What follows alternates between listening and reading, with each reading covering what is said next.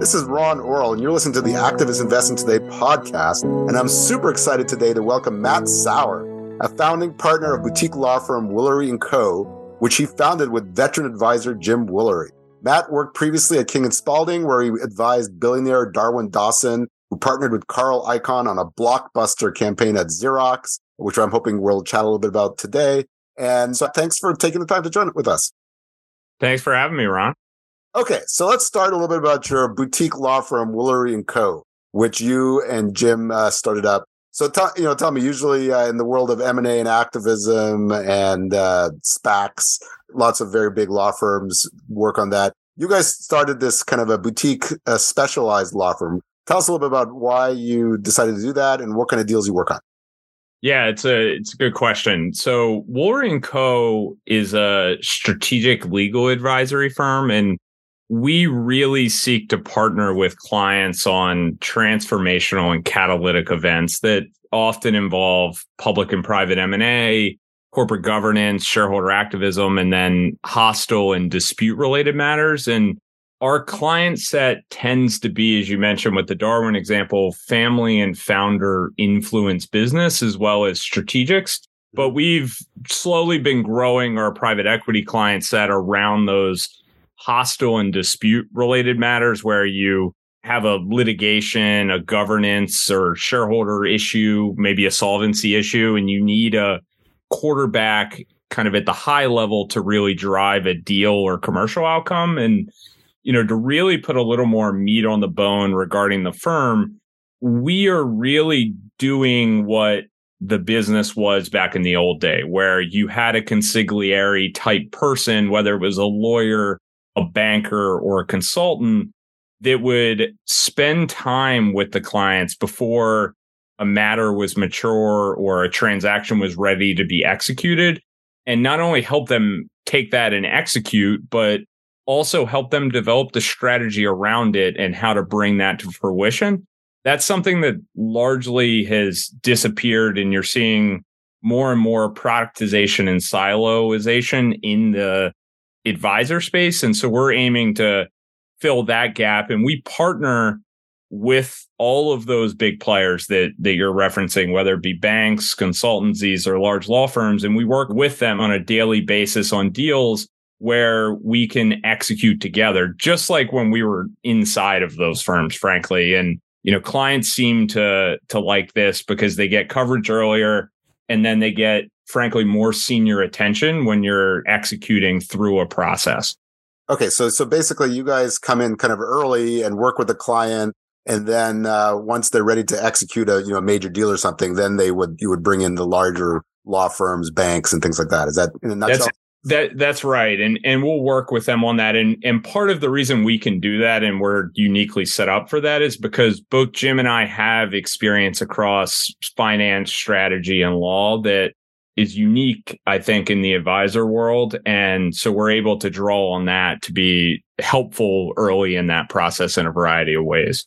Yeah, no, it's interesting. I know Jim Woolery from, I guess one of his hats was he was an activist investor, right, with Hudson Executive, which is a fascinating activist fund since they worked with a lot of CEOs to help, and it's still going on today. But anyways, it's interesting. Yeah, you guys have a lot of different perspectives that you bring to the table. Okay, so I wanted to talk about one of the most interesting proxy fights and active situations I've ever covered, which was that I know you and Jim worked with Darwin Dawson, who is, I guess, a billionaire large investor of Xerox, who partnered with Carl Icahn, and they successfully shook up Xerox's board and C-suite in 2018, 2019.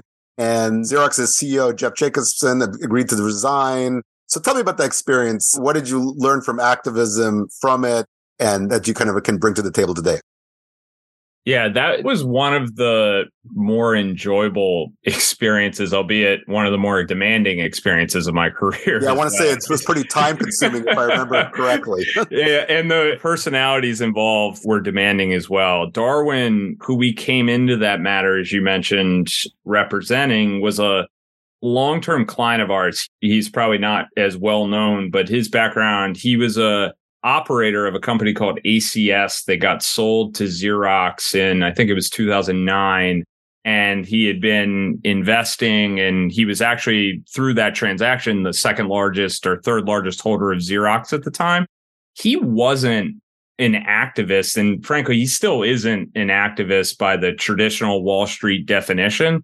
He's a long-term investor that really became disgruntled with the management team, thought they were taking them in the wrong direction and weren't providing investors with all of the facts they needed to evaluate their actions. And as you may remember, Ron, this really wasn't the proxy fight activist type situation when it started.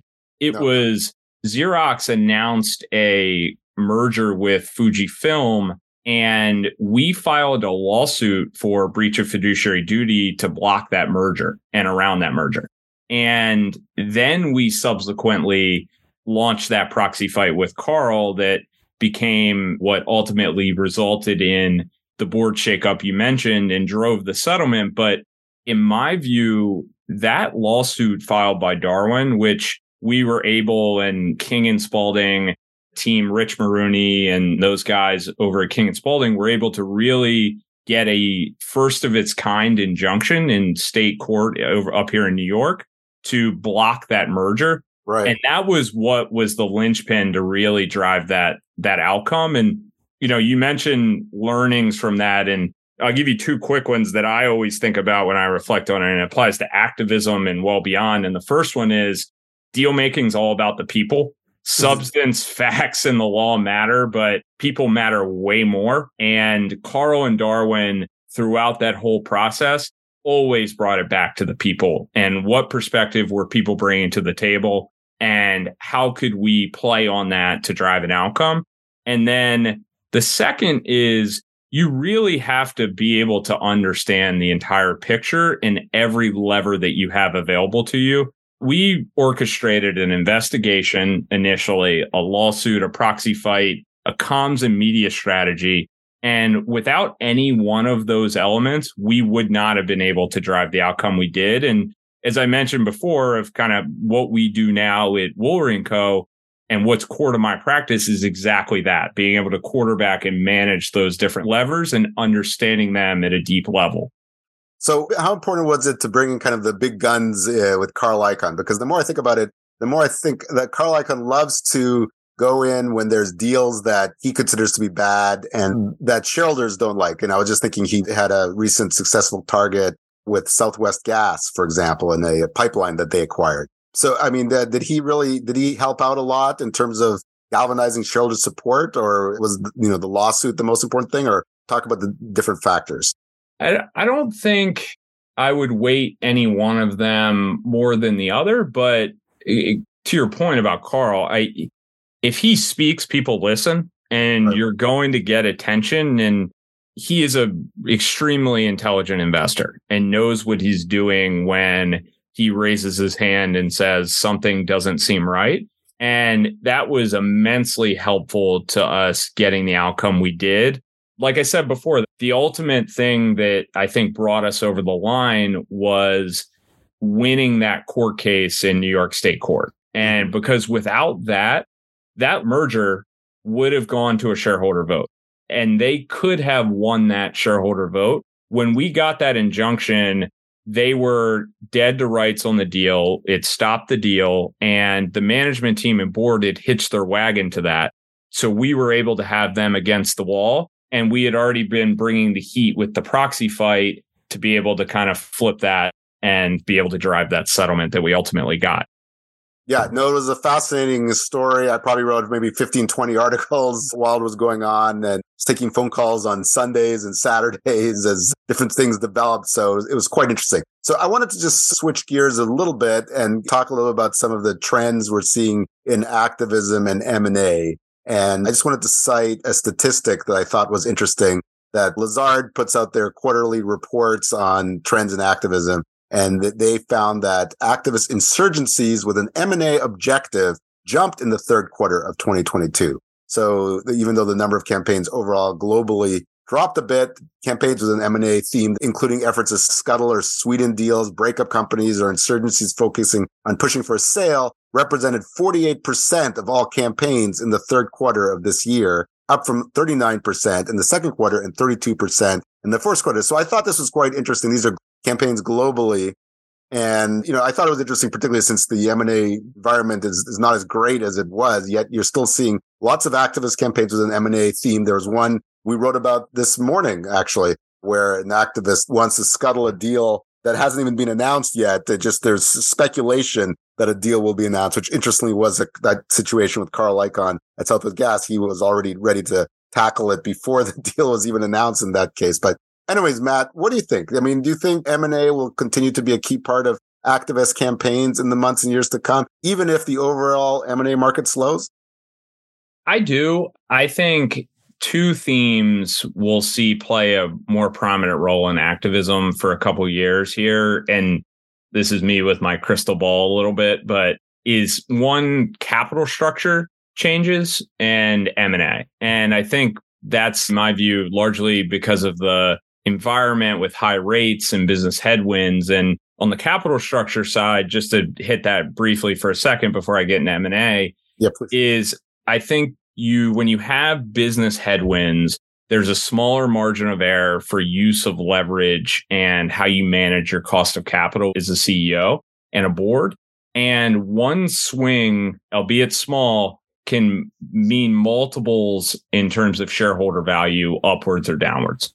And I think there are a lot of activists sharpening their pencils, looking at creative ways to use the capital stack and to rejigger the capital stack to help drive shareholder value. And I know there are management teams that are out there looking at that proactively and trying to get ahead of what they can do before they have an activist knocking on their door. So when you say dig into the capital structure, that activists are pushing for trying to reduce the debt of the businesses or do stock buybacks to help that happen? Or can you be more specific on that? Yeah, I think it's a little bit of a combination of all of that and really looking at the leverage of a company and maturities and what rates there are, and looking at the cash on the balance sheet and trying to find ways to unlock value, whether that's extending maturities on debt, using that maybe to facilitate a buyback or do some kind of dividend recap.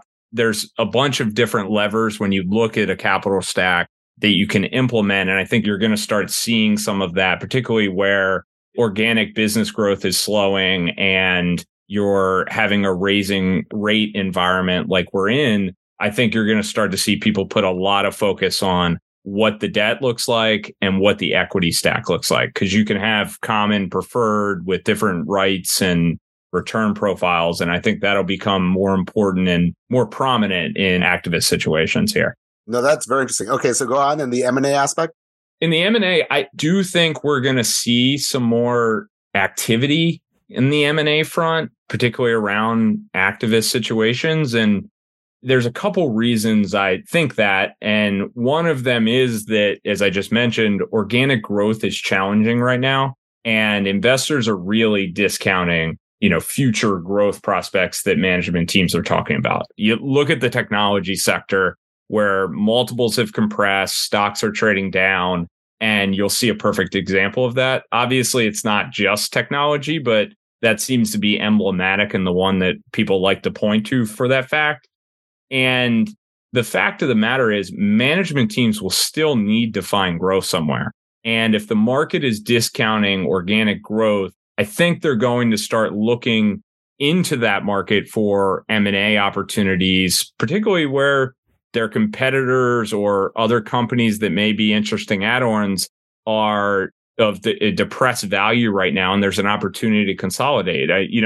One area, or at least one set of companies I think this could be interesting around is these previously de-SPAC companies where you either have interesting technology or business line that could be hoovered up by a strategic. And they've, as you know, and I'm sure a lot of the listeners know, a lot of those companies are trading down just because they've been de-SPAC'd in a lot of cases. Or you have these companies that have been de-SPAC'd and they have a peer group that is also in a similar situation, and they need to be the consolidator to attract the limited capital that's available in the market right now and the limited talent pool just to be the one that emerges in that space, whether it's electric vehicle technology or something similar. I think you're going to see a lot around that.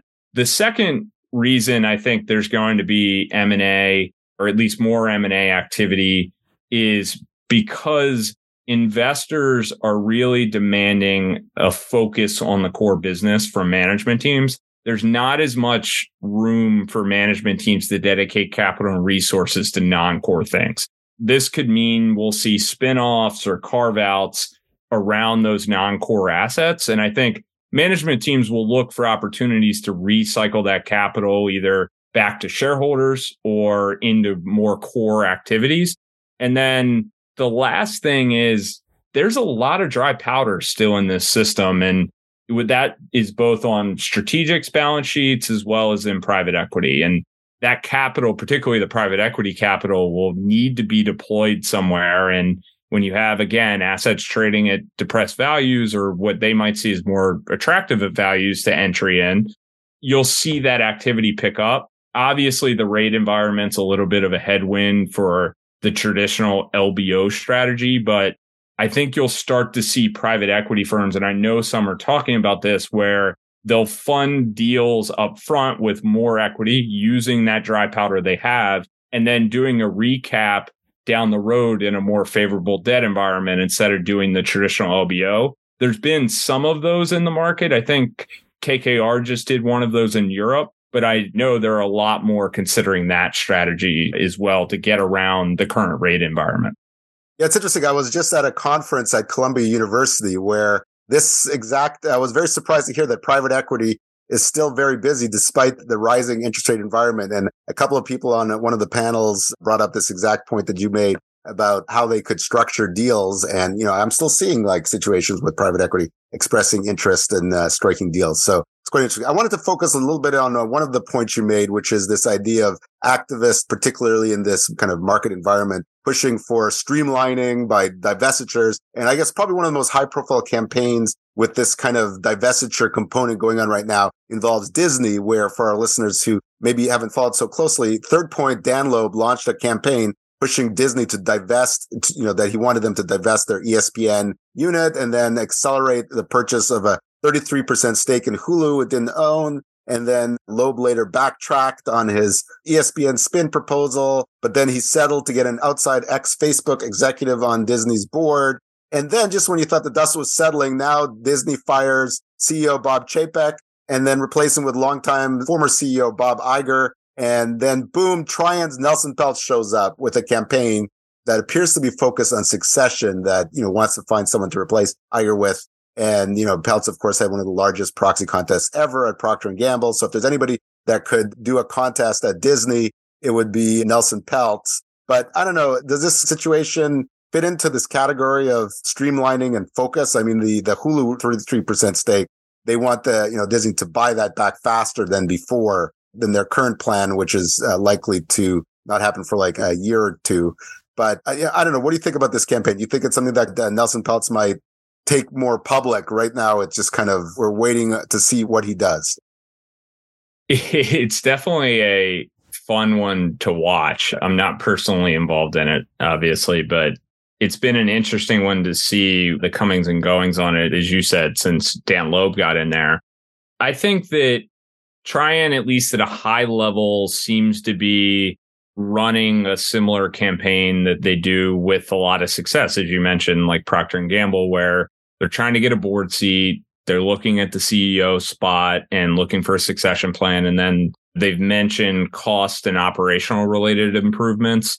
I do think they're going to face a little bit of an uphill battle here because Third Point has already come in with similar demands and with some success. And they got a director appointed. Mm-hmm. They got a new CEO. They announced a cost reduction plan and the market was all positive on that. I think for trying to be viewed as successful here, I think it's going to have to be a little more than succession planning. I mean, obviously, Iger's going to need a successor at some point. They're going to have to announce that, whether that's today or down the road.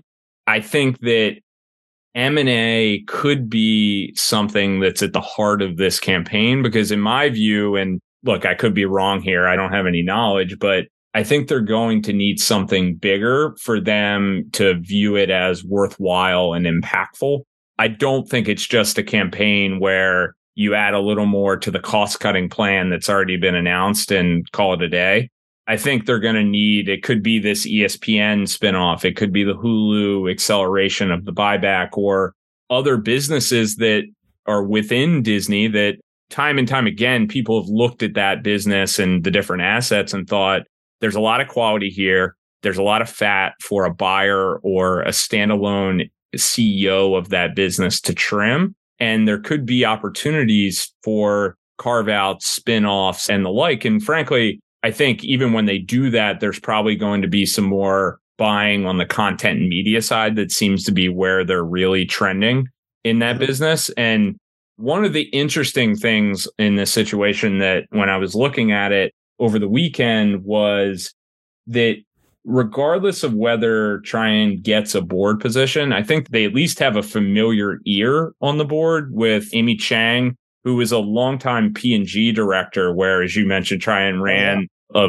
very active campaign. She's on the board of Disney as well. And I don't know anything about their relationship, but at least it's a familiar face. They were on the board together at the same time at Procter & Gamble? Believe so, yes. Well, that's interesting. Yeah, that's very interesting. Okay, we don't have a lot of time. I wanted to bring up one other topic, taking an increasingly large part of my time, and that's this a rise in what many are calling anti-ESG activism. And of course, the preeminent or largest example of that is Vivek Ramaswamy, conservative author of Woke Inc. and a prominent critic of ESG, that's environmental, social, and governance-focused investing. So his fund, Strive Asset Management, has revealed campaigns at 3 companies, one of which is at Chevron. And at Chevron, they wanted them to make capital investments in oil and gas to maximize long-term returns and not focus on carbon emission reduction targets. And this comes as there's kind of a backlash among conservatives pulling money out of BlackRock, which I calculate to be, with the billions of money being pulled out of BlackRock,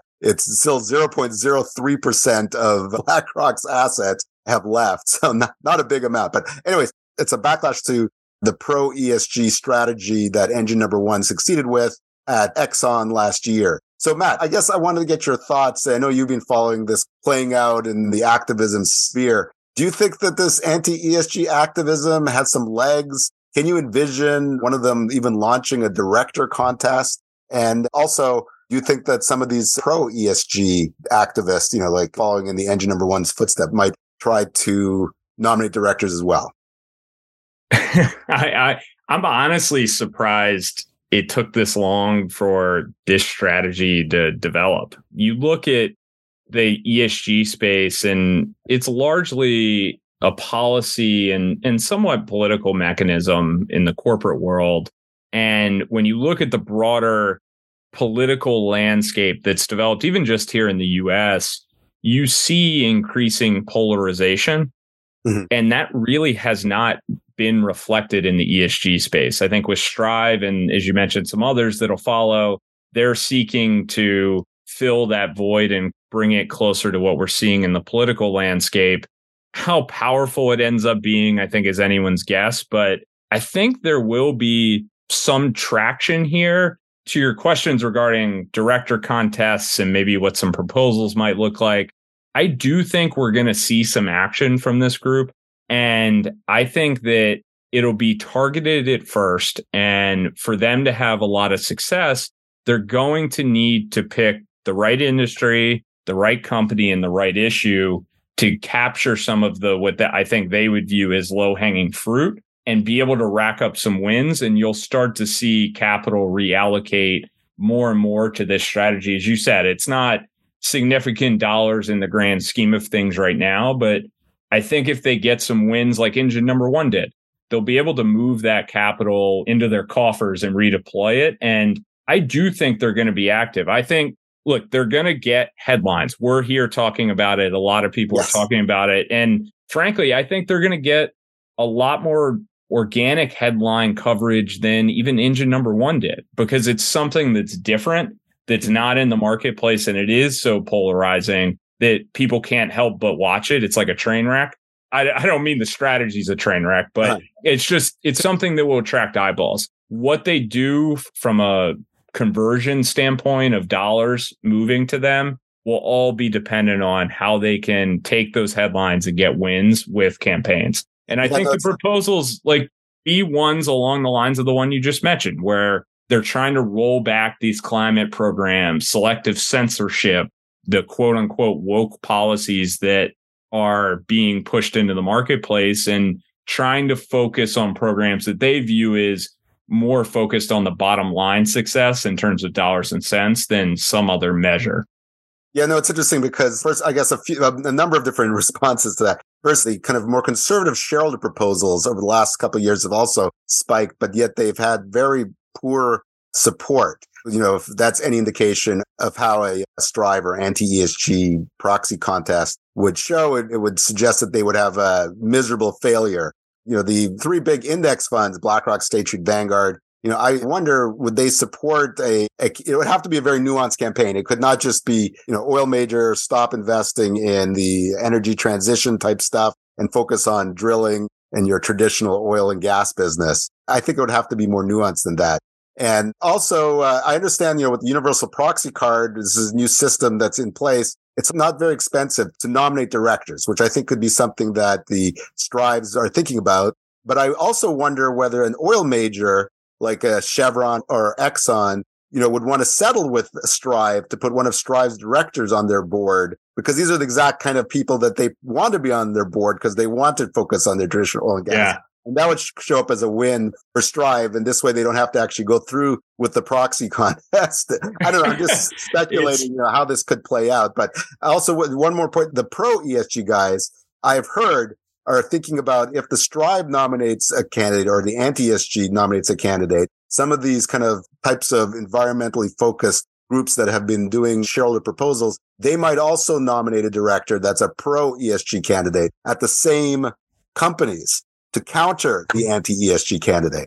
This is what I've been hearing. So anyways, I could see that for sure. It is a little bit of a competition, and I completely agree. I think the existing system makes it an uphill battle for a lot of these folks, unless it, as you said, is a nuanced approach. I think your point around being friendly to some of these oil majors or companies like that is an interesting point. You could see companies inviting one of these shareholders in to take a significant stake and to help kind of counterbalance some of the what they might deem anti-policy of whatever company it is, and invite them in and become that counter voice in the shareholder base. Yeah, no, absolutely. It's definitely going to be interesting. And particularly because it's now less expensive to do a director contest. That's not less expensive to win a director contest. It's less expensive to just, nominate directors. So it's been fascinating. We are out of time. You've been listening to the Activist Investing Today podcast with Ron Orrell, and we've been speaking to Matt Saur. Thank you, Matt, for taking the time. Thanks, Ron. It was so much fun.